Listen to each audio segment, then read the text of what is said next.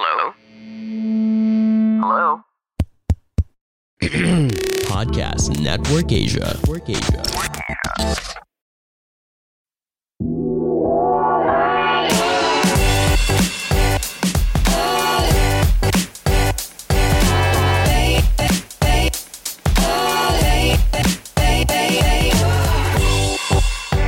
What's up, everybody, and welcome to this week's second episode of the Class Clown Podcast. My name is Chino Liao, joining you today for the interview portion of this podcast. But before we get to that, let me ask you first how you liked my solo pod for this week. Yeah, it has been brought to my attention that nobody really likes my voice. In fact, people actually tune out and say that the solo pods are their least favorite part of the podcast.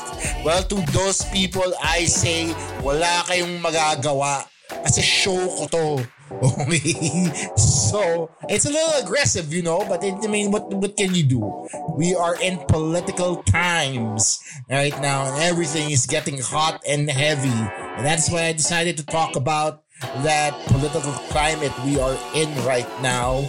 A climate that is so hot and humid and sticky. And yes, I just said hot and humid again because it's so goddamn hot.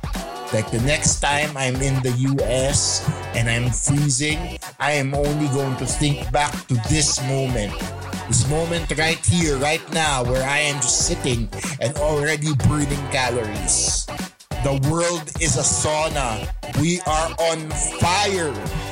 Forged in fire. Ganda ba yung segue ko? Back to our guest.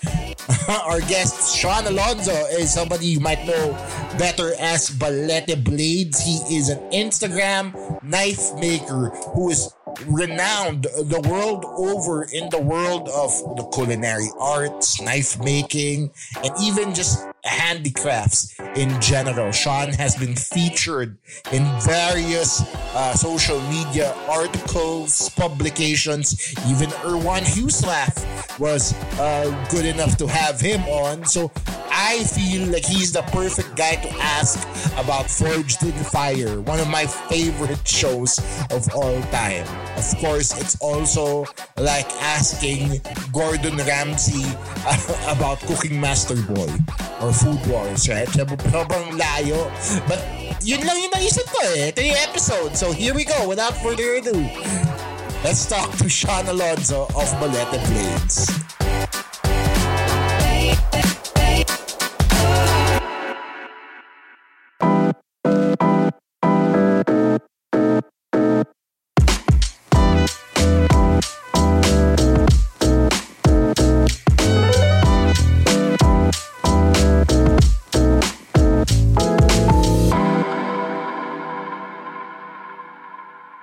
You may have seen today's guests on social media or known him for his knife making, but today we actually get to meet the man behind Balete Blades. Let's welcome Sean Alonzo on the podcast. Hi, Sean.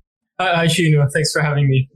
Yeah, so I know you don't usually interview people or get interviewed by people, but thank you for doing this. I really appreciate you taking time out of your busy schedule to talk knives with me. It sounds very psychotic. That's usually, so we're going to talk about here. It's always a pleasure to talk to an enthusiast, regardless of the industry they're in. I know you mentioned when you invited me here, you're a fan of Forged in Fire. So that just made me giggle a little bit. So, yeah. Yeah. We're going to get into all of that, Forged in Fire, blade smithing, all of that. We're going to do all of that. But first, I want to get to know the person who does all the smithing, all the knife making. How did you get into this industry? Because this seems like such a very unorthodox way to earn a living. It's been a little bit weird. My background is I was a professional product designer. And I have a degree from Benil in industrial design. Right. And fellow Benil. Yeah. Oh, yes. You're from Benil also. Yeah. Yes. Also, fun fact: the people working on this podcast also from Benil. Oh, hey guys. Madami tayong Benilgians dito. Nice. Yeah. Let's go SDA. Yeah. Yeah. So I worked as a product designer for a while, although I was starting to see I didn't really like what I was doing because like if you work on a product for a very long period of time and then eventually I know that these products will only last a certain lifespan, right? I used to do fast-paced consumer products. Like I worked for a company that did like 1,000 pieces, 10,000 pieces, 100,000 pieces. So the things that I knew I was making would end up in the ocean inside some sea turtle after like a few years. Right. And I didn't really like that. Yeah. I have no gripe against people who do that. It's just not something I wanted to do with my life. I always had a hobby for making things, like ever since I was little. And back in college, I had a mentorship with Ryan Howe. Ryan Howe is a sculptor for 13 Lucky Monkey. 13 Lucky is this jewelry sculpting company. And they opened my eyes to mixed materials. Like I really enjoyed how they were able to mix silver, brass, gemstones. I'm not sure if they did wood, but then I saw how they were able to craft like these really intricate rings using not just one. Like they used several materials to make something that looked really good. So I wanted to do something like that. So in my spare time, as I was working as a product designer, I'd sometimes make rings, although I did it secretly just for personal use. And then I thought, I could start making knives because it's a tool, right? I was an industrial designer, and industrial design is basically the design of everyday things, cars, lamps. And something that I really enjoyed doing was making a tool, So I thought either hammers or knives. I screwed up with a hammer, but then I made a knife relatively successfully. And then people were asking how much it was. And then I thought, I'm not going to sell this. I already have a job, and I didn't want to, get into actually, I did. I did want to do my own thing, but then I didn't think I was ready to sell the work. So after a while, I felt super restless with my industrial design job. So I started like posting a lot of my work online, and I got a Blade Forum subscription. Blade Forums is this online community of knife enthusiasts. And at that time, when I got the subscription, like I was, putting my work out there. I wasn't really expecting to sell anything. And at that time, that wasn't the focus. At that time, the focus was to like make a really good tool, because I like making really good tools. Something I could actually use myself. And then people started like giving me offers like, hey, are you willing to sell this? And how much are you willing to sell it? And then I was just like throwing around random prices at that time. It's like I didn't have any computation. I was just throwing around prices. And then after a while, I jumped ship. It's like, this is getting a little bit crazy. It's like, I think I could make this into my full-time work. And that's what I did right now. So yeah, it got to a point where right now my current wait list is already a year long. And the price point is relatively comfortable at where it is. So yeah, it's been a really strange ride. Right. No, because you said it yourself. It's strange. So what was the transition like? Like, how did your family feel about you leaving a stable job to go into business for yourself? How did you adjust? How was that whole process like? Well, I'd say it was a stable job, but then it wasn't a comfortable, stable job. I had to fly into Iligan in Mindanao to work for that company because that was where their satellite office was. And the pay was not bad, but then I wasn't happy with the workload because in fast-paced product manufacturing, you have to keep putting new things out. Like we did like so many products per month, like 40 to 60. And And, some of these products, like, we had to design from scratch, and others, like, there were already existing templates for it. We just changed it up a little bit. But then it was a lot of work, and there was 5 of us in the design team at that time. I think 5.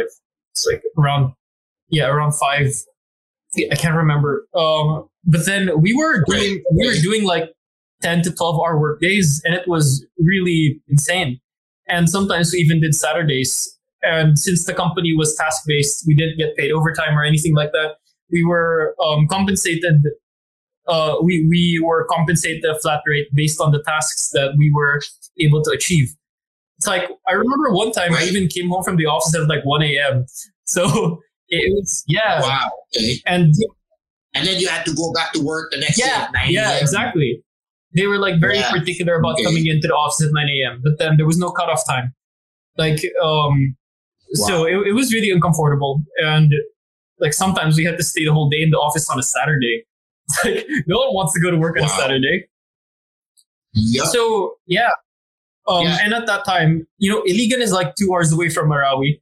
And there was like, it wasn't unsafe, but then my parents were worried because like at night you could hear like random fireworks / gunshots. Like you didn't know which one it was. Wow. But then I'm pretty sure fireworks don't rapid fire. So, yeah. I mean, they can, diba? If you have one of those weekdays, the loud popping the Roman candles. Maybe, but then I wasn't seeing any fireworks. I was just hearing the sounds. Okay. So and it was a really strange adjustment because I'm like a Chinese-looking guy in a place where it was uncomfortable. So they actually were happy that I was moving back to Manila. But then they were still like pushing me to find a job that was similar to that. And there were, but then I didn't want to stay in that. I didn't want to stay in that industry. So it taught me a lot though. Like a lot of the ways that I present knife designs to my clients, especially when I was trying to get let the blades off the ground, was using the skills that I learned there. Like I do some kind of artwork draft to present to the client. And that's also how I was able to climb my price point, because like if I've never done a design before and I want to do it and I know it's going to cost a lot more, I make some kind of design and pitch it. And sometimes people say no, and sometimes they do. So that's how the price point gets to climb slowly. Right. Okay. This is all great because bladesmithing, or as you call it, knife making, isn't the easiest thing to start doing it. Like I'm personally I'm a fan of Forge and Fire, but I am also afraid of sparks. So I don't really know how to start with all that. So how did was this something you learned from when you were doing your apprenticeship, or did you just pick it up? Oh yeah. So in industrial design, we had an entry course into almost every material that you could possibly think of. We've done textiles, leathers, woods, metals. Although I was always fascinated with material science and how to transform a certain material into something usable, right? And how to mix these materials together to make an entirely new product. Like that was like what I thought the spirit of industrial design was. So like I was just really interested in metal and how metal moves and how metal holds a shape. Like, not really with 13 Lucky Monkey, because they don't, like when you grind silver, it doesn't spark. Like silver does not have a flash. It does not combust. Like, unlike titanium, which basically explodes when you grind it. It's really dangerous. Or zirconium, where it sticks to your grinder and then it sticks all in one place and then it combusts and then it flies like a fireball towards you. That's why I always, That's why I always wear like long sleeves. Like when I'm grinding metal, I have like a full apron, protective gear, respirator, gloves, and all that, because it's like it's really dangerous. I was Like I was experimenting a lot, and I wasn't doing it I wasn't doing it very smart because I didn't really have a mentor for knife making. And, like looking back, I would have saved a lot of time if I did. So I was like experimenting with steel and how to sculpt steel using an angle grinder. And then eventually I made the jump and purchased a semi bootleg bench grinder. No, belt grinder. It's like a grinder with a really long sandpaper belt that goes around like that. It's one of those parang treadmills that literally like that. Yeah, because it really makes a difference with the quality of the knives that you're able to make. Like when I was in Iligan, I used to use a file for everything, and I got really good results from that. But then I got really tired. Like this is absolute like just pushing and pulling soft metal. Like it's no way to move metal. And especially with hardened metal, the files just won't cut it. So, when I purchased a semi-functional grinder, there's a local maker. His name is Freddy Ignacio, and he made my first grinder. Like it was not a good grinder, but then it was a working grinder. It was made of like flat bar and skateboard wheels. Some of the motor wheels were made of plywood, and once in a while, the plywood would come loose and fly to the other across the shop. Oh. So it wasn't the safest one either. That's why we had to decrease the speed by putting more pulley and all that. But it actually ruined my belts faster, and it was a lot of danger. But then I made like perfectly good knives on that grinder. It was lovely. It's like, and then I made the investment for a professional grinder. Like it's almost a $2,000 WKM motor. Yeah. Wow. It pays for itself though. It's like, it's one of my favorite tools in the workshop. Like if you had like earmuffs on, like you wouldn't know it's on because of just how smooth it's running. Like, it's one of my favorite tools in the workshop, and it really upped my production per month, my productivity per month. So it was a really slow climb, like between paying rent for a space and paying for new materials, going through the learning curve of learning a new material, and investing in more equipment and my own salary and all the other back ends in running a business. It's been a really slow climb, but then I love it. It was a process. So I'm pretty sure that at this point, you're not just the only person in Balete Blades. Am I correct? Like, pretty sure you have a team now, or do you still do everything? No, I have a studio in. His name is Michael, and he helps me with a lot of the grunt labor. Like, for example, like cutting materials, keeping the shop tidy. And he's very useful. Like, he helps me polish the blade sometimes. And he's still... I still shout at him on a regular basis. but then it's mostly just to remind him of things he's missing out on, because like I let him do tasks, whereas I have the big picture. So sometimes he cuts something like 1 millimeter too small, and then he has to do it again, which is really irritating on my end, because I try to be as specific as possible with my instructions, and if he wastes material, I have to shoulder the cost for the material. Right, yeah, because it's all at the end of the day, the back end is going to suffer, right, with experimenting with the wrong thing, right? Yeah, exactly. Like I'm really pleased with the progress. Like we had like a really rough climb to get his standards to what I'm currently looking at, because like any layperson can cut bar stock, but then the precise way that I need to have everything done is something that is normally lost on your average layperson. Like, I think that's the word for it, because like some of the forms for the knife are very particular. Like, I have an example. So there's this piece called a nakiri, and So something like this, the profile is very precise, and I'm very particular with the curves because, like, for example, this isn't a straight line. It's like a really gentle curve, and people don't really notice it because it's a subtle detail. Yeah, I can see that. Yeah. But then it just contributes to the entire speed or the look of the piece. It makes the knife look more aggressive.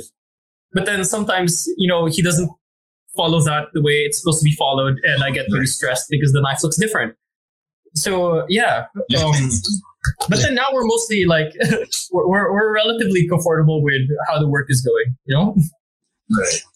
Right. So the reason I ask that is because knife making it's kind of a one person job, but running a business, you're gonna need help, right? In the long run. Yeah. Especially with all the grunt labor. Like I need to keep the shop clean. Yeah. I need to keep the space clean, and I can't spend like half the day polishing a knife. It's like that are relatively brainless to do. I just outsource it or let Michael do. And it's increased my productivity quite a lot, and I'm really happy with it now. Like back then it was stressful.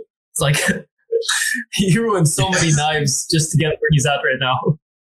So was it difficult for you to kind of mentor this new person? Like, because again, we're talking about adjustments here, right? So when you got to that point, was it difficult for you to take on this extra person, to have to teach him the ropes, and then to instruct him, and then to have him waste material? We're not shitting on Michael here. This is not a shitting on Michael episode, but I just wanted to learn the intricacies of your industry. There was a time where I would like show up and like watch him do the work, and then maybe get mad a little, and then make him watch how I do the work, and then he has to do it exactly how I do it. So like because I have no idea how to teach. Like I didn't know how to teach another human being how to what I do. So it was a process too. It was a little bit of a journey for both of us. Like there were things that I learned while teaching him too. So it was not a bad experience. Yeah. So the reason we're going into this a little bit more is because I want to know if bladesmithing or knife making or the industry that you're in is actually something that people can learn right away. Is it a difficult task to learn? Does it take time? How long would it take for somebody like me to learn how to make a knife? I mean, I think it's possible. Like, I think it would take a really long time for someone to learn how to make a knife like that, But then, right? I don't think it's it's one of those hobbies that a lot of people pick up if they have if they want to make a tool. Like, I know the hobby is pretty popular in the States. Like, there's forums for beginner bladesmiths and forums for beginner knife makers. And some knife making supply shops also carry like knife kits where they sell you like a hardened blade and then you make the handle. So I think it's like a hobby. Wow. Yeah, it's possible to learn everything yourself. Like I learned it without a mentor. I don't think it's possible to learn everything yourself because you need a lot of insight from people who are already in the industry. But I believe that you don't need a mentor to teach, like, guide your hand to start, because I didn't have that. But like with enough like stubbornness, I guess you could probably learn it yourself.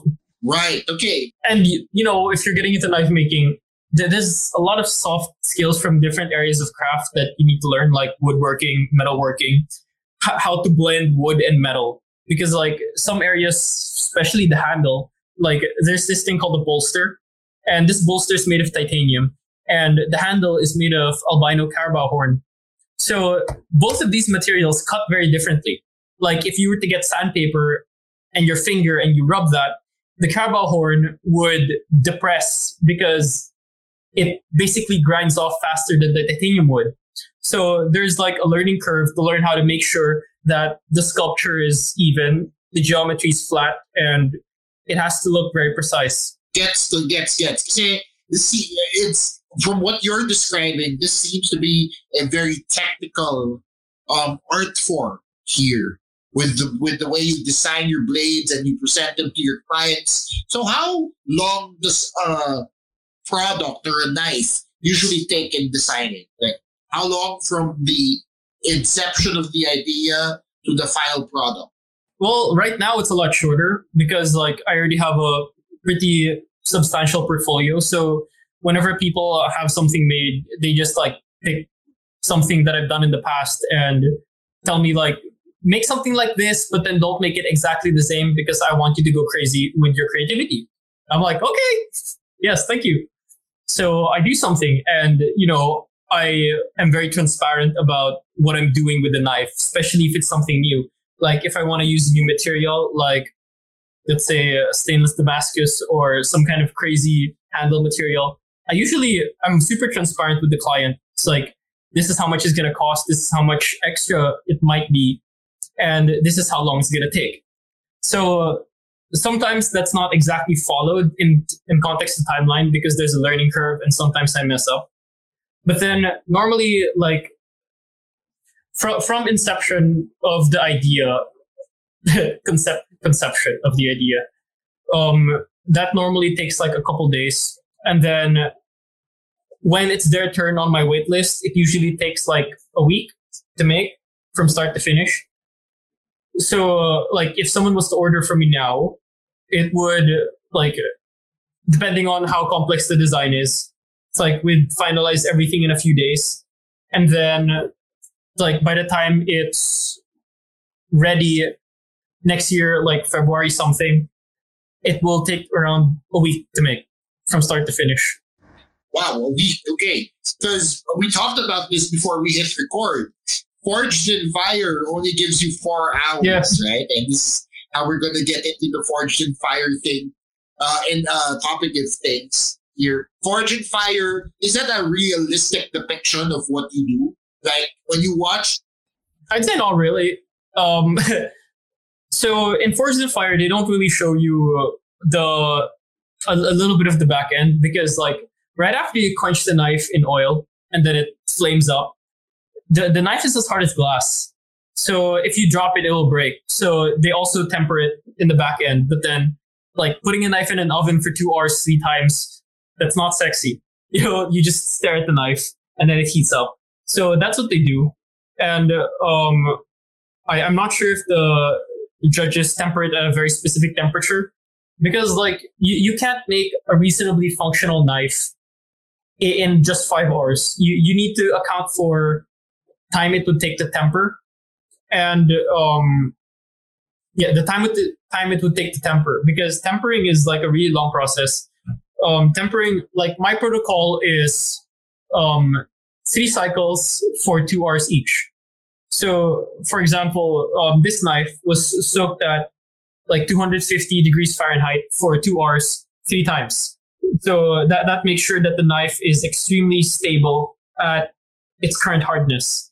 Because if you skip out on this tempering cycle, you risk like getting a really brittle edge with like a really unstable steel structure. So it will chip, it will bend, it will crack over time. And that's basically what we're trying to avoid when you're doing high-end stuff.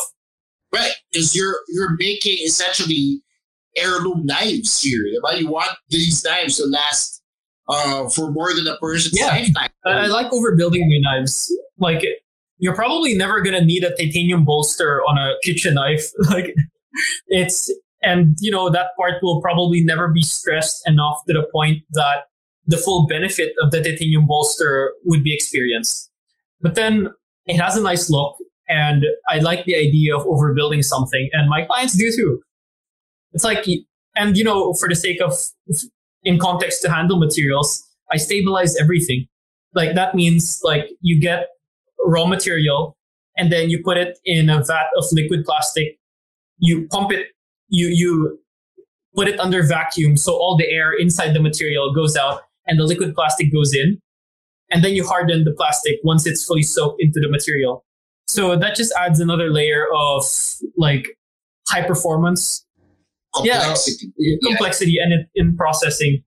So I try to keep everything in its peak possible, in the material zenith, the peak possible performance of the material. Because you're not going to need it. It's just a good thing to have, and over time you'll probably experience the benefits of it eventually. It's right. The longevity of the knife will probably not be experienced in your lifetime. Right. Yeah. I mean, if you do a good job, that's what you're after, right? You want these knives to last longer than you do because they're metal and they're made to cut things, right? So, with your line of work, I mean, I know you're focused on kitchen knives right now, but have you ever thought of branching out into other types of knives? I actually started with art pieces. I wasn't really doing kitchen knives when I started. I was doing weird traditional Filipino, not traditional, cultural Filipino designs where I'd do a really artistic interpretation of a Filipino weapon. Right. And, those didn't sell. No one really cared about it enough to pay for it. But then when I did chef knives, it's chefs love their knives. If a chef is really serious about their knife and some dishwasher just tossed it in in the sink and, chip a small area of the edge, that chef's going to lose his shit. Yeah. They're super particular about the knives that they use. And it's very personal because you're using it, you need it for your livelihood. So it seemed like the perfect fit for what I wanted to do, because I wanted to devote my time into making something that someone would value, and not just value once by looking at it, but actually using it as a tool. And it makes me really happy that they're actually using this to make food. So there's a story to it. It's I use crazy materials to make a knife, and then they use my knife to process materials to make food. It just tickles my brain a little bit. Right. No, I bet that brings you some joy. Because when you're able to create something, the theme for my current season is talking to creators. When you're able to create something, whether it be online content or in your case, an actual tool that has purpose and function, syempre may joy din yun, diba? You're able to experience that joy vicariously. Yeah. So, have you ever encountered a client that asked for a ridiculous request, and were you able to fulfill that request? Well, ridiculous request. There was one client that wanted me to design a knife based off his watch, and the watch was a Grand Seiko, and it's almost done because this knife is really intricate and it has a lot of complex parts. So sometimes I would mess up the blade and have to spend more for the steel. And this is one of the most longest projects that I've had, because sometimes I just have to put the knife down, because if I spend too much time on it, it's all the other customs would get pushed back. So this knife it's almost done. The thing has been delayed for over a year already. My God. Yeah. But then I'm super transparent about this with the client, because it's the materials he wants are already expensive in and of itself. So, I can't just throw everything at that knife. Yeah. So and all the parts, I can't make it in my own workshop. So sometimes I have to outsource a little bit that needs to be machined, because I don't have a galoosh. It's I don't have a rose dial. That's a exclusively watchmaker or high-end watchmaker tool. So sometimes I need to get parts outsourced, and when I get it back, it's it's not even. So I have to get it sent out again and then retooled. So it's been one of the longest standing projects that I have now. And it's been frustrating for both of us. But then I'm like, I want to do it. And, at some point I offered the guy, it's like, I want to finish this. But then if you can't wait, I can offer you a refund, because it's like, it's taking really long. It's been a year already. Yeah. Right. So we've talked about different points of the blade making process here. You started with designing, handle construction, grinding, etc., etc. So what for you as a knife maker is like the most important aspect of knife making? Well, so I'd say it's not just one thing, but then if I was to boil it down to like two things, it would be the handle, like the handle construction, because knives are made to be used, and they're supposed to be held comfortably for a long period of time. So I'm really particular about the handle design and how it interacts with the person. It's like we do not have like levers. We have like hands that need to grip an object. So it's like I'm really particular about the handle design and how it fits in your hand and how you interact with it for like an hour, 2 hours, 3 hours of cutting. So that's one. And then the other one is the edge, like the blade geometry. It's like how the blade is shaped along its edge, because that indicates how the knife will cut. It's like you could make a really bad steel cut well for a short amount of time. But then if you make a really good steel, it's like if you make the edge wrong, you're going to get like a bad knife regardless. You'll need to send it out to someone to get it thinned and fixed up. So yeah, edge geometry and ergonomics in context to the handle. Nice. Okay. So this is going to be my last forging fire question here.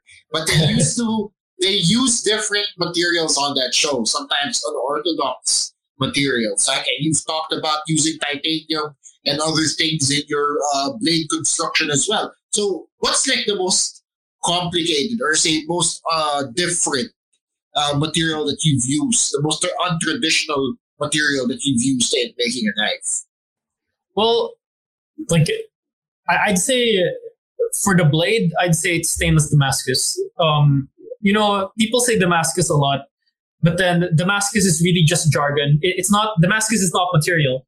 Damascus is like a jargon term for pattern welded steel. Right. Like imagine two different kinds of steel that's been stacked up and then forged and then folded and then forged and then folded and then twisted to make a solid bar. So right. There's a pattern on the steel, right. And that's essentially what pattern welded steel is.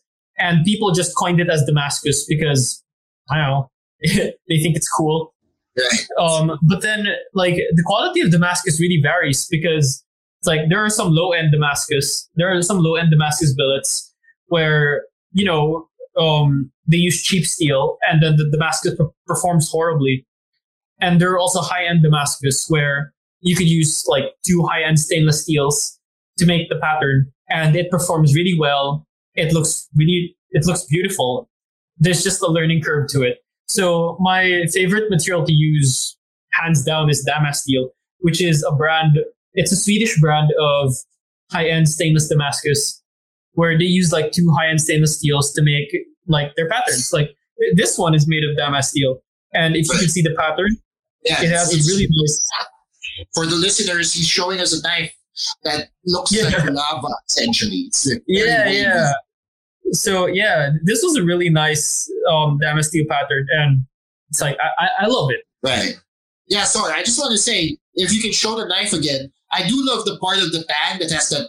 Wow, I'm using technical terms here. The part of the tang that looks like it has rock on it. That part on the upper right. Yeah. That looks very cool. Yeah. Is that also part of the steel? Did you add that in? Yeah. So people ask if I forge these, and no, I sometimes I do. But then in the case of stainless Damascus, like if you forge the steel, you'll probably break it. So in this case, I sculpted it. Like I was a sculptor. I trained with Ryan, so I know how to sculpt textures. And when I sculpt this, I'm imagining rock. Like chiseled slate rock, right. Something like that. And I wanted an intermediary texture between the blade and the handle. So that's what that is. It's like if I didn't add that, it would look pretty bland. Right. So it's just for character. And also, like, a really happy accident was that it's like when you're crushing garlic, you crush it using that texture, so the garlic doesn't fly. Right. Right. So that's just really intelligent design if you think about it. Sorry. No, it's fine. Cats are always welcome on the Class Clown podcast. So is there, as we wrap up here, closing in the last few questions, have you ever made a knife that you're really proud of? Like, you make this knife and you suddenly don't want to give it to the client because you like it so much? I mean, I in my personal belief, like the knife I'm most proud of is always the next knife. You know, I'm not attached to the work because I made the work, right? And I have favorite materials, and they're not favorites because of what they are. They're my favorites because of what they can do and how beautiful it looks like on a knife. It's like I'm not one to really collect objects. I like to collect material because I can process these materials to make more crazy objects. You know, I think that's like a strange difference between makers and collectors. It's like collectors like to keep the finished product, but then makers like to keep the product at a start because it has so much possibilities, and I really love that. You know, I've experimented with some really crazy materials like fossil mammoth ivory and it's like horn, stabilized woods, different steels, different metals that's been folded on itself, like copper, brass, molten. It's been mga vibranium, wala pa naman ganun. You haven't got into that. Yeah, no, I want at some point. Yeah, I hope so. Yeah. But yeah, no, there are favorite designs though. Like I really enjoy making nakiris like this one. This one's like specifically a vegetable cleaver. And I really enjoy making like really long blades. Like I'm not trained to use like a 10 or 12 inch chef knife. It's like I find it personally unwieldy because of its size. But then some chefs like they want like a 10 inch gyuto. It looks like a sword. Right. So that was lovely to me. Yeah, I think I've seen that in sushi restaurants, if I'm not mistaken. Yeah. Well, similar. Yeah, it's similar. The one in sushi restaurants is like a shujihiki or a yanagiba. It's a little bit shorter and it's also a little bit more precise with what it is in terms of shape. Yeah. But then gyutos are lovely. It's like it's a general prep thing. And I'm not sure what anyone would. No, I am. They use it for large chunks of beef. You're not going to use a 10 inch knife for a potato. You know? Exactly. Yeah. Probably like large slabs of beef, large slabs of fish, you know.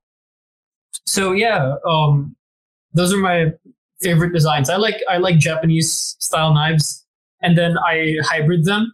And what that means is like, you know, if you have a Japanese blade, you have like a contemporary modern handle. So that's like what a hybrid is, because all Japanese knife handles look the same. They're like octagon and straight. And it's like, I find it boring. So, yeah. Right. So being a blade maker yourself, and this will be my last podcast question for you. Being a blade maker yourself, I assume that you use the knives that you make. So does that process help you design your next knife or to fine tune your design process? And if so, what are the favorite things you like to make with your knives? So I cook. Yeah, I cook and I use all my knives. I've used every single one of my knives at some point because, like, you know, it's not really more for making sure that it works. It's more for like just because it looks really pretty and I know, I understand. You want to test drive the car before you sell it, right? Yeah. Well, so something like that. Yeah, right. So I've used each and every one of my knives, and it's like I really like making like anything out of vegetable. You know, it's like I really like chopping up potatoes. I like chopping up carrots. I like chopping up hard vegetables. I like chopping up like large vegetables because that's really when you get to feel the full function of the knife. Like if you're like chopping an onion, maybe. But then if you're chopping like a large potato, then oh yeah, it's cool. Right. Yeah, and I've also got a lot of feedback from my clients. You know, some of my clients are professional chefs, and some of them use it until now. And, you know, they have their own knife rolls from other makers, because I'm not the only high-end knife maker in the world. Like, there are like makers in America, makers in like France, Austria, and all that, Australia. So they get to compare whose work they like the most. And, you know, sometimes I ask if a person's collection is very extensive. Like, it's like, how does this stack up against, say, a Don Yugen knife or like a Morocco Mamasi knife? Like, let me know how it stacks up against it, because I have my own knife making idols, and it's more for design than anything. So, yeah. Right. All right. No, very well. Yeah, very well said, Sean. Thank you so much for taking time out of your day to talk to me. I really, really learned a lot in our short conversation here. So thank you. So if you want to let the people know where they can find you on social media, they want to pick up one of your fabulous knives, please let them know right now. Well, yeah, they could find me on Balete Blades. It's just at Balete Blades on Instagram. If you search Balete Blades on Google, you'll probably find me. Facebook, Balete Blades Sean Alonzo. Blade forums, maybe. I don't know. I took down most of my stuff there already because like it's like the list has been quite crazy. So yeah, just I'll limit it to Instagram, Facebook. So just Balete Blades. All right. Thank you so much, Sean Alonzo of Balete Blades. Thank you so much, Chino.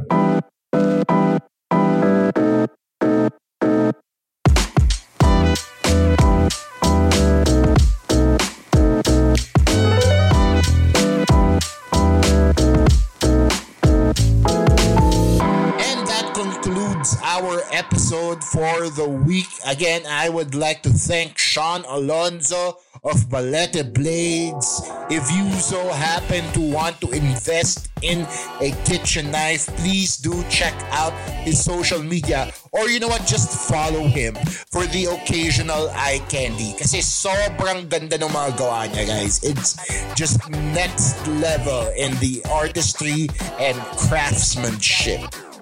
Also, guys, speaking of artistry and craftsmanship, if you like what you hear right now, I would appreciate a review on Spotify.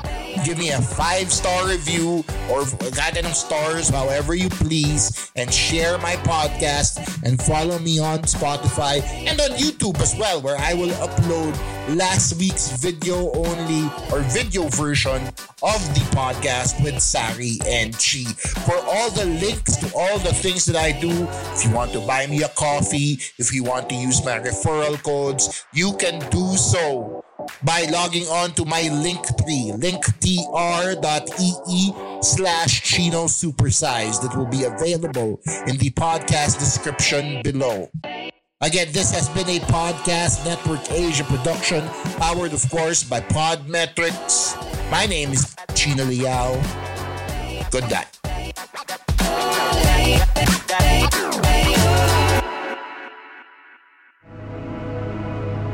The views and opinions expressed by the podcast creators, hosts, and guests do not necessarily reflect the official policy and position of Podcast Network Asia, the hosts of the program, or other programs of the network. Any content provided by the people on the podcast are of their own opinion and are not intended to malign any religion, ethnic group, club, organization, company, individual, or anyone or anything.